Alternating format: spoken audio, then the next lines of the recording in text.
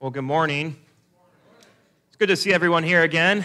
I'm very blessed to be back. Thank you guys for allowing me to step in. I really enjoy coming back to my alma mater church, as I say, in the church I was in college. So I'm blessed to be back here. Last week we were looking at Jesus as the resurrection in life in John chapter 11. So this week we're going to have the part 2 of that message. So if you would, go ahead and flip with me in your Bibles to John chapter 11, verses 17 through 46. John chapter 11, 17 through 46 says this. So when Jesus came, he found that he had already been in the tomb 4 days, that is Lazarus. Now Bethany was near Jerusalem, about 2 miles away, and many of the Jews had joined the women around Martha and Mary to comfort them concerning their brother. Then Martha, as soon as she heard that Jesus was coming, went out and met him, but Mary was sitting in the house.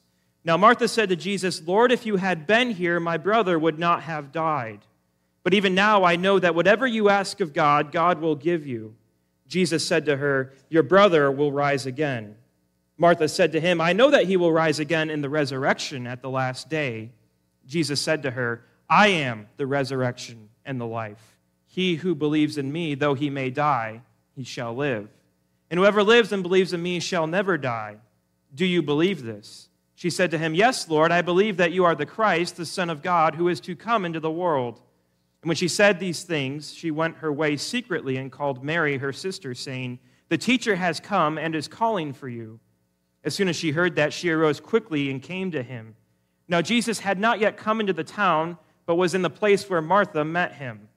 Then the Jews who were with her in the house and comforting her, when they saw that Mary rose up quickly and went out, followed her, saying, "She is going to the tomb to weep there." Then when Mary came where Jesus was and saw him, she fell down at his feet, saying to him, "Lord, if you had been there, my brother would not have died."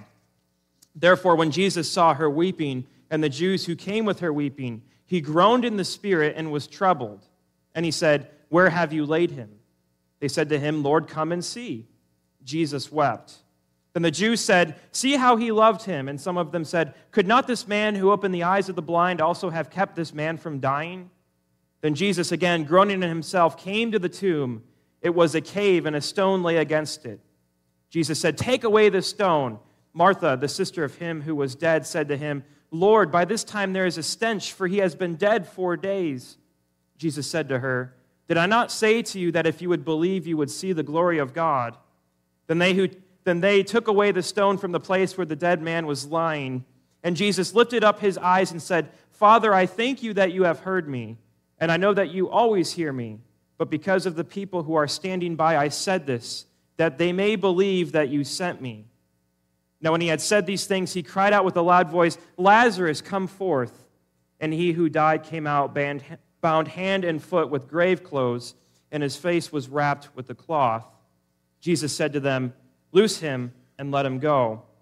Then many of the Jews who had come to Mary and had seen the things Jesus did believed in him. Well, when I was 5 years old, one of the first movies that I had ever gone to see in a theater was the motion picture The Lion, the Witch, and the Wardrobe, based on the book by C.S. Lewis. The story recalls the adventure that 4 children have in a mystical land who need to be rescued by the death and resurrection of a caricature of Christ in the form of a lion. As any young lad would be, I was captivated by the sense of wonder and adventure that the Pevensey siblings had in a land that was entirely new to them. Much to the dismay of my mother, who was an English major from Michigan State, I never actually bothered to pick up the book and read it. It wasn't until the age of 15 that had changed. Around this time, I had made a decision that I was truly going to live for the Lord Jesus, and the Bible was no longer just a story that I learned as a kid. As I picked up The Lion, the Witch, and the Wardrobe, I realized how God had so patiently been standing in the shadows of my life, waiting for me to make a decision about who he was. The point of the story is just that. It could be described in one single question. Who on earth is the lion? Can he really help restore Narnia and save the children from the witch? It's a question that's not answered in a way that you would expect. The word lion of the title is almost just a placeholder for the word anticipation. We're introduced to the wardrobe in chapter 1. And in chapter 2, the witch. Surely the lion would show up in chapter 3, but he's not there. Nor is he in chapters 4, 5, or 6. It isn't until chapter 7 that we're even given his name, Aslan, and a glimpse of his forthcoming sacrifice. In chapter 8, Mr. Beaver gives us a little description of who the lion is. He's the king. He's the Lord of the whole wood, but not often here, you understand. Never in my time or my father's time. But the word has reached us that he has come back. He is in Narnia at this moment. Upon hearing this, Susan and Lucy ask, "Is he safe?" To which Beaver answers with his memorable line, "Who said anything about safe? Of course he isn't safe, but he is good. He is the king, I tell you." At the end of the movie, it's put this way, "He is not a tame lion." To which Lucy replies, "No, but he is good." God has a strange way of showing up in life at just the right time. The question is not, is God tame? Is he predictable? Does he show up when I would like? The question is, do I trust him in the waiting? As we think on our text for this morning, you're going to realize that a lot of people who saw Jesus had some very bold expectations for him. They wanted a tame lion. As the days slipped by, Martha and Mary could do nothing but wait in eager anticipation for Jesus to show up and to save their brother. Does this Jesus have the power to do so? Does he come through when we need him most? Or are we stuck in chapters 3, 4, 5, and 6 just without seeing the lion, stuck in the town of Bethany as Jesus stands?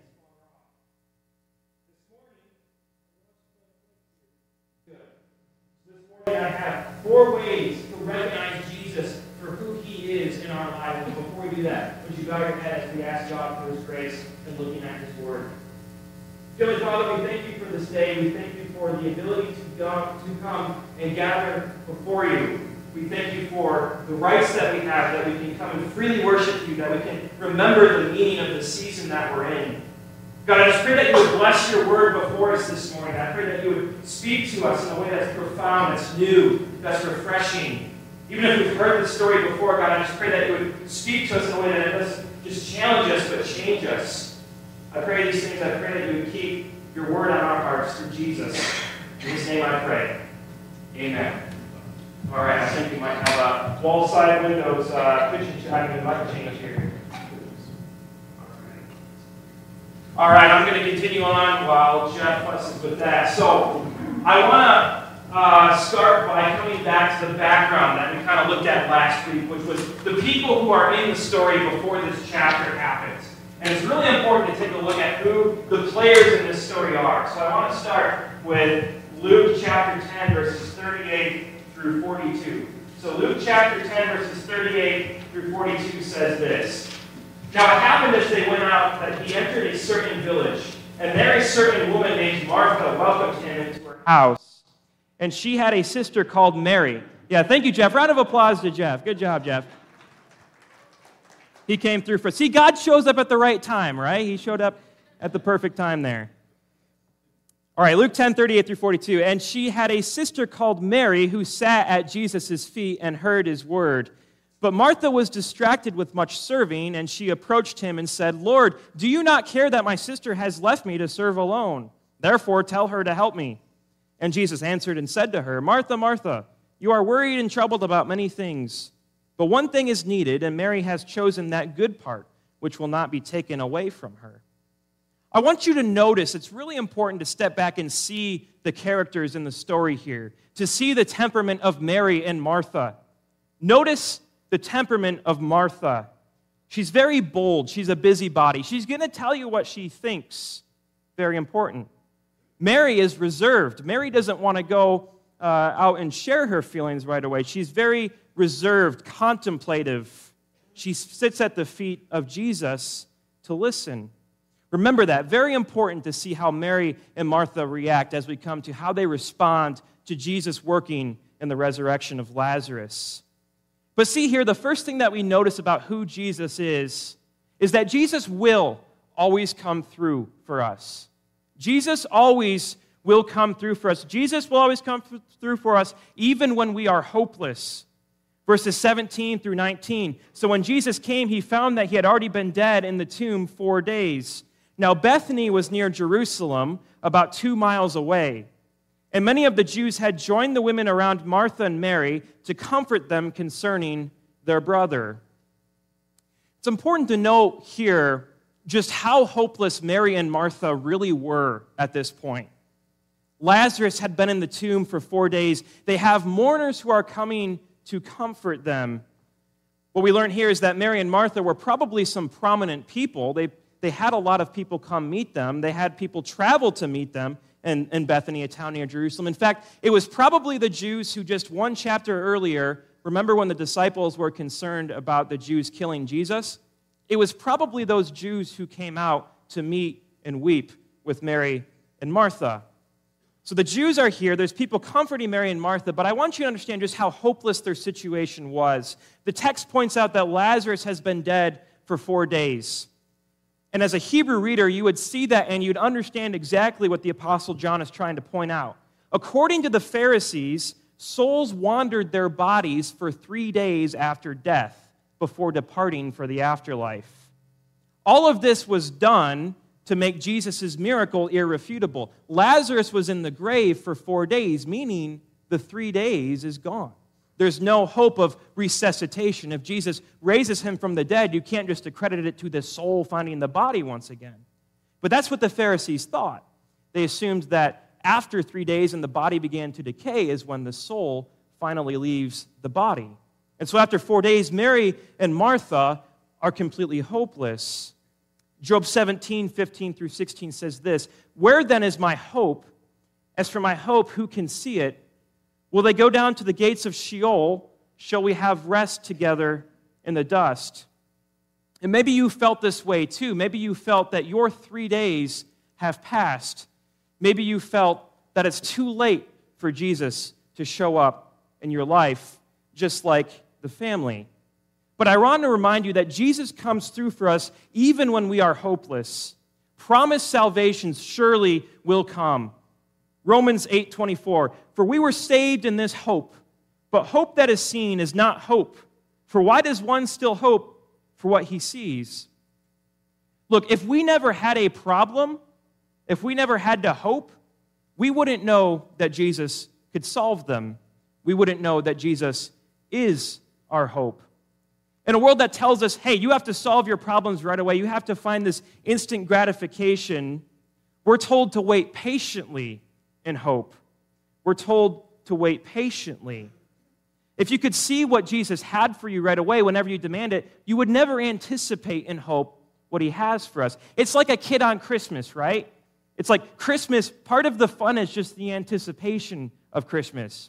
And as a kid, the thing that I always wanted for Christmas were these metal tractors.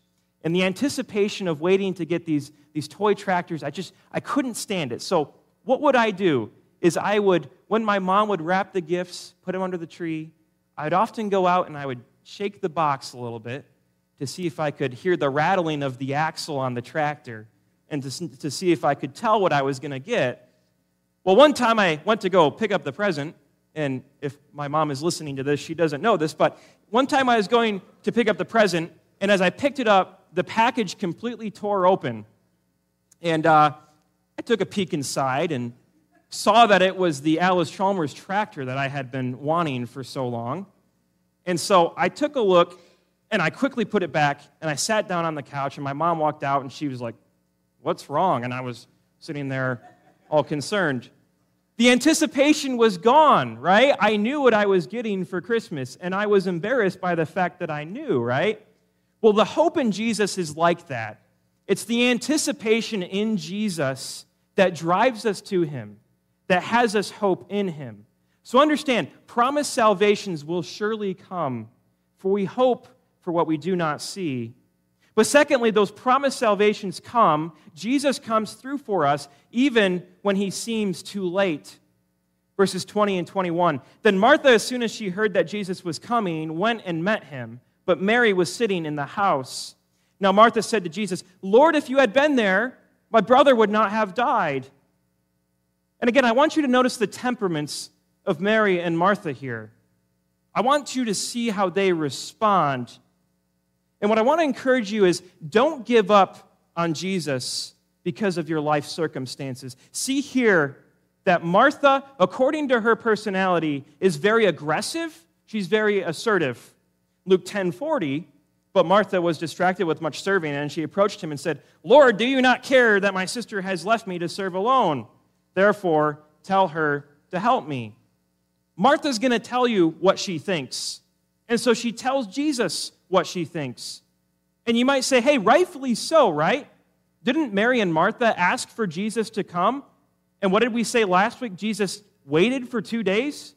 And so Martha comes out to meet him when she hears that he's coming. God, why did you wait 2 days? Don't you know that my brother would not have died had you been there? But what does Mary do? Mary, who is reserved and contemplative, who sat at Jesus' feet, doesn't even come out. I think she's done with God at this point. Jesus, I sat at your feet, and you didn't come when I expected you to, when I needed you. Jesus, you didn't show up, and I sat at your feet and listened. But what the sisters don't realize is that God shows up at just the right time. 2 Corinthians 6:2 says this, For he says, in an acceptable time I have heard you, and the day of salvation I have helped you. Behold, now is the accepted time. Behold, now is the day of salvation. Beloved, don't give up on Jesus just because you don't feel like he came through when you needed him. God will come through for us, even when it seems like it's too late. Now is the acceptable time to get right with God. Now is the acceptable time to pursue God. Now is the time to get busy by being about God's will. And I promise you, those who are about God's will surely find him. I have seen God at work in my life when I have chosen to be about his will, even when it seemed like he was too late, even when it seemed like things were hopeless. I've found that his timing often meets us when we meet him in duty. But see that Jesus will come through for us even when we don't know how he will, even when we don't understand what the hope is. Verses 22 through 24. But even now I know that whatever you ask of God, God will give you. Jesus said to her, Your brother will rise again. Martha said to him, I know that he will rise again in the resurrection at the last day. We'll observe here that sometimes faith has a very strange mixture of doubt and unbelief. I think Martha really wants to believe in Jesus. She claims to believe in Jesus. She says, hey, look, I know he's going to rise again, but she's a little confused on how it's going to work. She essentially repeats the Pharisaical version of the resurrection, which was the belief that as the last day, all the humans who had ever lived would rise again. Martha didn't know the specifics of how Jesus was going to work. But understand that even if you don't know, even if Jesus comes through in the way that you don't expect, it's good to give to him the honor and the praise and the faith that even if we don't know the specifics, God will work things out in his own way. Because sometimes God's ways just don't make sense to us. Sometimes he shows up in a way we don't expect. Isaiah 55, 8 and 9 says this, For my thoughts are not your thoughts, nor are your ways my ways, says the Lord. For as the heavens are higher than the earth, so are my ways higher than your ways, and my thoughts than your thoughts. Job 33:13 says this, Why do you contend with him? For he does not give an accounting of any of his words. Don't put God in a box in the way that you expect him to come through for you. The work of God is often uncertain, but it is there. God is working in your life even when you can't see it. And the way that God works in your life, a verse that I'm reminded of is this, Psalm 12:6. It's not on the screen, so just listen. Psalm 12:6. The words of the Lord are like pure words, like silver tried in a furnace of the earth, purified 7 times. Jesus comes through for us when we don't know how he will, like words like silver, the words of God are like silver tried and purified 7 times. And so I was curious, what does the process of refining silver look like? What does it mean for Jesus to come through for us like silver being refined? And this is what I found online as an analogy. A woman was having a Bible study with her fellow women in the church, and they came to this verse. They were studying what it meant for silver to be refined. And so she knew a silversmith, and she called him up and asked him about the process. You may have heard this before, but this is how it goes. As she watched the silversmith, he held a piece of silver over the fire and let it heat up. He explained that in refining silver, one needed to hold the silver in the middle of the fire where the flames were hottest, as to burn away all the impurities. The woman thought about how God holds each one of us in such a hot spot. Then she thought again about the verse that says, he sits as a refiner and a purifier of silver. She asked the silversmith if it was true that he had to sit there in front of the fire the whole time that the silver was being refined. The man answered that yes, he not only had to sit there holding the silver, but he had to keep his eye on the silver the entire time it was in the fire. If the silver was left for a moment too long in the flames, it would be destroyed. The woman sat in silence for a moment. Then she asked the silversmith, how do you know when the silver is fully refined? He smiled at her and answered, oh, that's easy, when I see my image in it. And I hope this analogy is true in your life. I hope you see God's often mysterious, uncertain work in a way in your life that His image is on your heart. God comes through for us in the refining of silver. Jesus will come through for us even when we don't know how, just like in the case of Mary and Martha. And this is how Jesus responds to that. This is what Jesus says. See that Jesus is our resurrection in life. Jesus is the hope that we have. So we must have faith in who Jesus is and who He claims to be. Verse 25, Jesus said to her, I am the resurrection and the life. He who believes in me, though he may die, he shall live. Look, we have to take Jesus at His word and who He says He is. Martha has essentially repeated a doctrinal belief about the resurrection. And so Jesus takes that dogma and turns it on its head. He takes that dogma of Mary and He turns it upside down. He says, no, I am the resurrection and the life. He who believes in me, though he may die, shall live. Well, understand, Jesus is more than just a doctrine. Jesus is more than just a religious talking point. Jesus is who He claims to be. And throughout the Gospel of John so far, we've been confronted about a lot of evidence of who Jesus is. There are 7 different I am statements of Jesus in the Gospel of John. And here's what we have so far.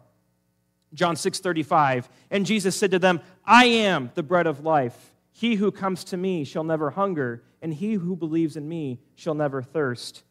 John 8:12, then Jesus spoke to them again, saying, I am the light of the world. He who follows me shall not walk in darkness, but have the light of life. John 10:7, then Jesus said to them again, most assuredly I say to you, I am the door of the sheep. John 10:11, I am the good shepherd. The good shepherd gives his life for the sheep. Is Jesus your life? Is Jesus the resurrection in your life? The hope that you have? We have to know Him. We have to take Him at His word and who He says He is and what He shows He can do. You can have all of your doctrine right. You can be like Martha and create neat little scripts of who you think Jesus is. You can sit in the pew and fill out your bulletin and fill out your sermon notes and still not have the presence of God in your life if you don't believe who Jesus is. And so my challenge to you is this week, every day this week, go back and remind yourself who Jesus is. Go ahead and read these 6, 7 different statements of who Jesus says He is and reflect on if you take Him at His word.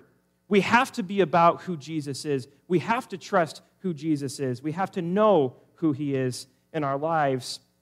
And it's through that we can have life because of Jesus. Verses 26 and 27, whoever lives and believes in me shall never die. Do you believe this? She said to him, yes, Lord, I believe that you are the Christ, the Son of God, who is to come into the world. It's through knowing Jesus that we find our solution And it's not a temporary solution. Jesus is not a temporary solution to your problem.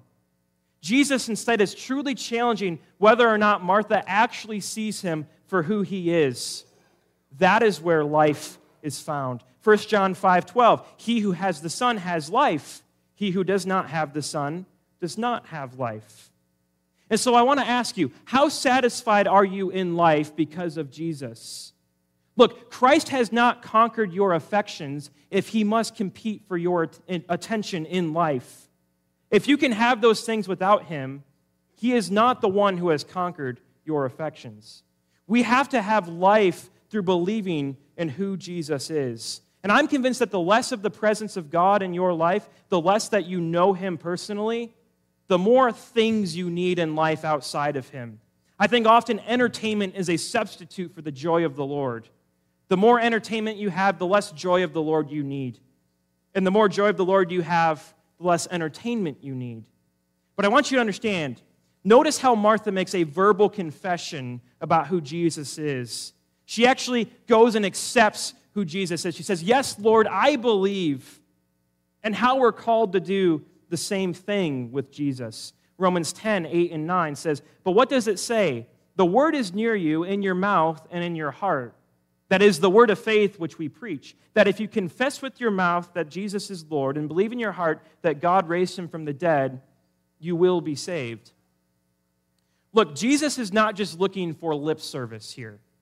Jesus isn't just looking for Martha to give him lip service. No, Jesus is looking for Martha to make an actual confession that she believes and trusts who he is. And Jesus isn't just a fire insurance policy, right? He's not just your eternal insurance. He's more than that. He's our life. He's our resurrection. Are you about that? Are you about who Jesus is? Do you have life? Do you confess that Jesus is Lord and have him in your heart? And notice how Martha does that. Notice her response. I think she trusts who God is. She takes him at his word. But see her response here. And notice, we must share Jesus with others. Verse 28, and when she had said these things, she went out her way and secretly called Mary, her sister, saying, the teacher has come and is calling for you. Well, be willing to share Jesus with whom God lays on your heart. It says Mary did so secretly, probably as to avoid all the crowds following them out. She goes and seeks Mary personally, but she diligently does what God asks of her. And Romans 1:16 says, for I am not ashamed of the gospel of Christ, for it is the power of God to salvation for everyone who believes, for the Jew first and also for the Greek. So I want to ask you, who might God be calling to you to share the gospel with this morning? What names might come to heart when you think about sharing Jesus with others? Every single one of us in this room has those around us who we need to be sharing Jesus with. Never resist the tug of the Holy Spirit at your heart to share whom God lays upon your heart. Don't be ashamed. The gospel, Paul says, I am not ashamed of the gospel. Don't be ashamed to stand up for Jesus when no one else does. Be bold and share Jesus with those around you. And maybe if you're not in Martha's shoes, but you're in Mary's shoes, here's this for you as well. 1 Corinthians 1:9, God is faithful, by whom you were called into fellowship of his Son, Jesus Christ, our Lord. Look, Jesus is there. He's calling out to us. The teacher is calling for you. Would you just let him in?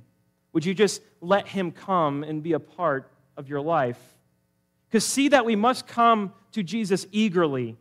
Notice Mary's response, verses 29-31. As soon as she heard that, she rose quickly and came to him. Now, Jesus had not yet come into the town, but was in the place where Martha met him. Then the Jews who were with her in the house and comforted her, when they saw that Mary rose up and quickly and went out, followed her, saying, she is going to the tomb to weep there. Notice Mary's response is immediate. Hey, the teacher has come and is calling for you. And what does Mary do? She gets up and she goes out. The one who was done with Jesus just a moment ago, the one who wanted nothing to do with the man that she sat at his feet and listened to. Luke 10:42, but one thing is needed, and Mary has chosen that good part, which will not be taken away from her. I think she's coming back to the feet of Jesus. And it doesn't matter where you've been. It doesn't matter what decision you've made before about Jesus. What matters is the decision that you make now. Do you choose to come to Jesus eagerly when he calls out to you, like Mary? And our response shouldn't depend on what others are doing. Notice the people get up and follow Mary, right? They're a little bit confused as to what she's doing. Maybe she's going to weep at the tomb. But they get up and they follow her out of curiosity, out of concern. But I want to encourage you, when Jesus calls out to you to meet you, do so independent of what other people think or the way that other people follow. Choose to follow Jesus, not just because of somebody else's faith, but because God calls out to you. Live fully and independently in Christ, apart from what society says. And that's a tough thing to do. That is a tough thing to do in the world today. Leonard Ravenhill says this: we live in a world where we're more afraid of holiness than we are of sinfulness. And how true is that? We live in a world where to follow Jesus is more feared upon than it is to live in sinfulness. But I encourage you, run after Jesus, regardless of what anyone else thinks. Pursue Jesus, no matter how others respond. And thirdly, what we know about Jesus here is that Jesus shares our pain. Jesus knows the pain that we're going through. And see that we should express all of our emotions to God. Verse 32, then when Mary came where Jesus was and saw him, she fell down at his feet, saying to him, Lord, if you had been there, my brother would not have died. And notice her response here. It's kind of the same response that Martha gives. But what do we know about Mary's personality? She's reserved. She's contemplative. She wouldn't just say these things had she not really felt them. I think she comes to bring herself back at the feet of Jesus, to sit at the feet of Jesus again and wail out to him her desperation. Do you have a place where you find Jesus, where you sit down and bring yourself to the feet of God? Do you continually bring yourself back before God and throw yourself at his feet? She knew where to meet with God. Do you have a time? Do you have a space? Do you have a place where you're willing to meet with God? And maybe the reason why you say, no, I don't really have the presence of God is because you're willing to live without it. Maybe by choosing to not have a place and time to meet with God, by not bringing yourself on your knees before the Lord, is why you don't see him answer your struggle. We should express our emotions to God. And Mary repeats what Martha has said, but I imagine this is in desperation according to her temperament. It reminds me of what we read in the Psalms. Psalm 18:6, in my distress I called upon the Lord and cried out to my God. He heard my voice from his temple, and my cry came before him, even to his ears. Look, we should bring all of our afflictions to God. I'm convinced God hears the desperate cry of his children. He hears the cry we bring before him. Notice the difference. Martha comes because she's upset. Mary comes to bring herself at the feet of Jesus when he calls out to her. And see that Jesus is acquainted with our affliction. Verses 33 through 35. Therefore, when Jesus saw her weeping and the Jews came with her weeping, he groaned in the spirit and was troubled. And he said, where have you laid him? They said to him, Lord, come and see. Jesus wept. And it's the shortest verse in the whole Bible, John 11:35. Jesus wept. And it's one of the most powerful ones when you consider how Jesus shares in our pain. God understands your pain. You might feel like there's no one to relate to. You might think that there's not a single person who has put themselves in your shoes. But there is one in whom you can relate. Isaiah 55:3-4. He is despised and rejected by men, a man of sorrows and acquainted with grief. And we hid, as it were, our faces from him. He was despised and rejected, and we did not esteem him. Surely he has borne our griefs and carried our sorrows, yet we esteemed him stricken, smitten by God, and afflicted. Look, God came to this earth in the form of flesh. Jesus came, which is what we remember in the season we're in, to come and to bear our pain, to bear our sorrows, to bear our burdens. And there's not a single thing that you can go through that Jesus didn't take the nails in his hands for, that Jesus doesn't understand himself. Hebrews 5:7 says, who in the days of his flesh he had offered up prayer and supplication with vehement cries and tears to him, who was able to save him from death and was heard because of his godly fear. Well, I want you to understand, Jesus is in your shoes. Jesus came as a man, wept, bled, and died. Jesus knows exactly what it is that you're going through. And understand that Jesus has power over that affliction that you're going through. Verses 36 through 38. Then the Jews said, see how he loved him. And some of them said, could this man who opened the eyes of the blind also have kept this man from dying? Then Jesus, again, groaning in himself, came to the tomb. It was a cave, and a stone lay against it. So here we have Jesus who is sharing in the sorrow, and those who follow Mary out, again, probably those who don't really like Jesus or are about what he's about, and they question him.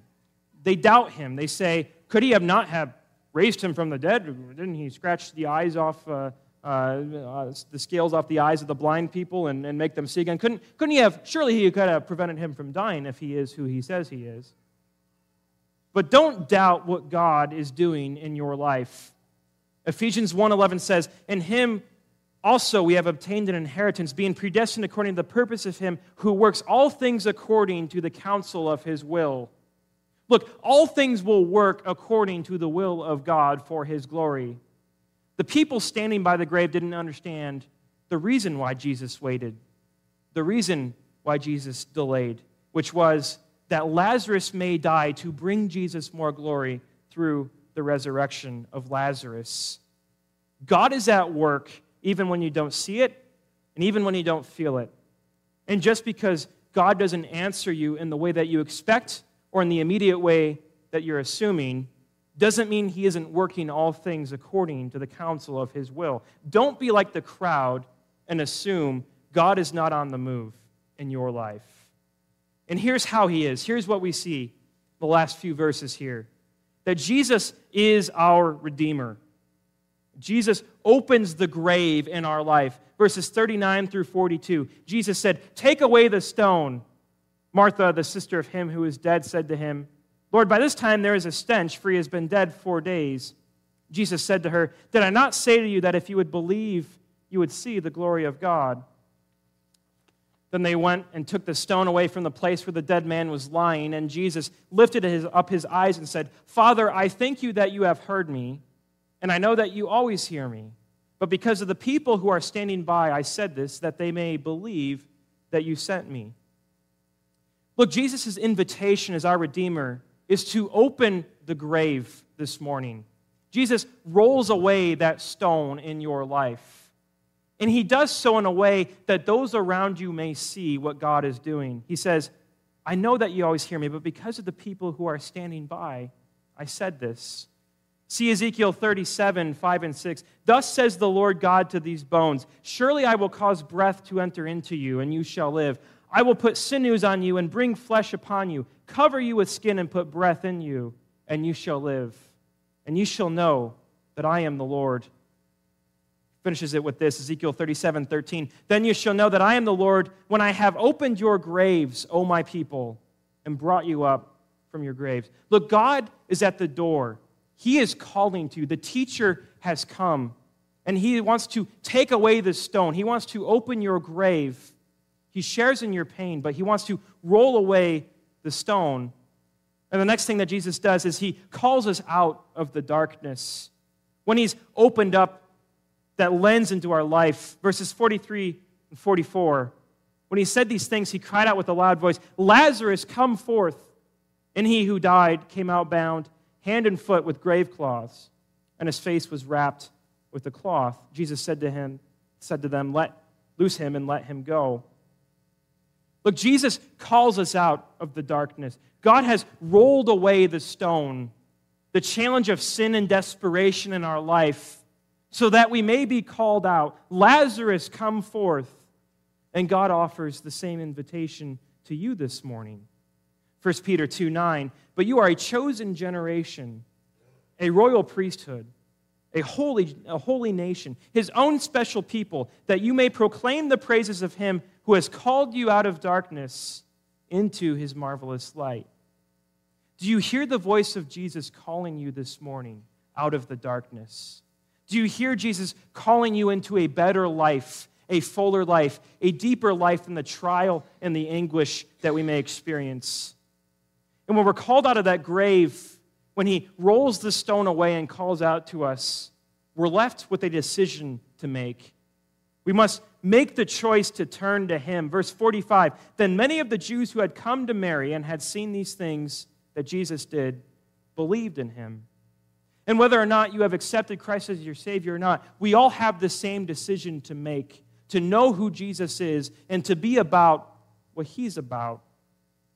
Joshua 24:15 says, and if it seems evil to you to serve the Lord, choose for yourselves this day whom you will serve, whether the gods which your father served on the other side of the river or the gods of the Amorites in whose land you dwell. But as for me and my house, we will serve the Lord. And I don't know about you, but I have made the decision, and what a wonderful time that we have in Christmas and the time to remember what Christ did when he came for us, that he rolled the stone away from our grave, that he took on our punishment, bore our sins. What wonderful opportunity we have to make the decision to be about what he's about, to choose to follow him. As for me and my house, we will serve the Lord. We must make a choice who it is we're going to live for. And understand that Jesus is the one whom will always come through for us, even when you don't see it, even when you don't expect it. He comes through for us. He is our resurrection and our life. He's the one that rolls the grave away. He has power over our affliction, even in ways we don't expect. And he is our Redeemer who raises us from the dead for those who profess faith in him. And so as you continue the series in John Without Me, I hope you continue to ask yourself, who is Jesus really to you? I hope as we consider the season that we're in, the time of the Nativity, that we would make ourselves right and reflect and get our priorities right before God. I encourage you, don't wait a day to do so. If you aren't truly living for God, you're making a great mistake. Choose who Jesus is in your life. Choose to bring yourselves to the feet of Jesus. Look, I've seen him roll away some pretty massive stones in my life, and I'm pretty sure he can roll yours away too. Would you please stand with me as we close our service this morning in prayer? Dear Heavenly Father, we thank you for this day. We thank you for the privilege that we have to come before you and to have a relationship with you. I pray that if there's anyone out there who doesn't know Jesus hearing this morning, that they would make the choice to come to you, knowing that you've taken on our punishment to roll away that gravestone, that you've borne our sins and our iniquity, that you share in our burden, so that we may know you, trust in you, profess faith in you. And God, I pray if there are those who have made that decision but are walking away, I pray you would call them back. The teacher is calling, and I pray we would respond. God, work in our hearts. Continue to transform us into the image of yourself, the silver that is purified in the fire. May you see your image in us. May you, every day we live, may you turn us more like Christ. I pray you bless us all as we go our separate ways and keep yourself on our hearts. In Jesus' name, I pray. Amen. Thank you. You are dismissed.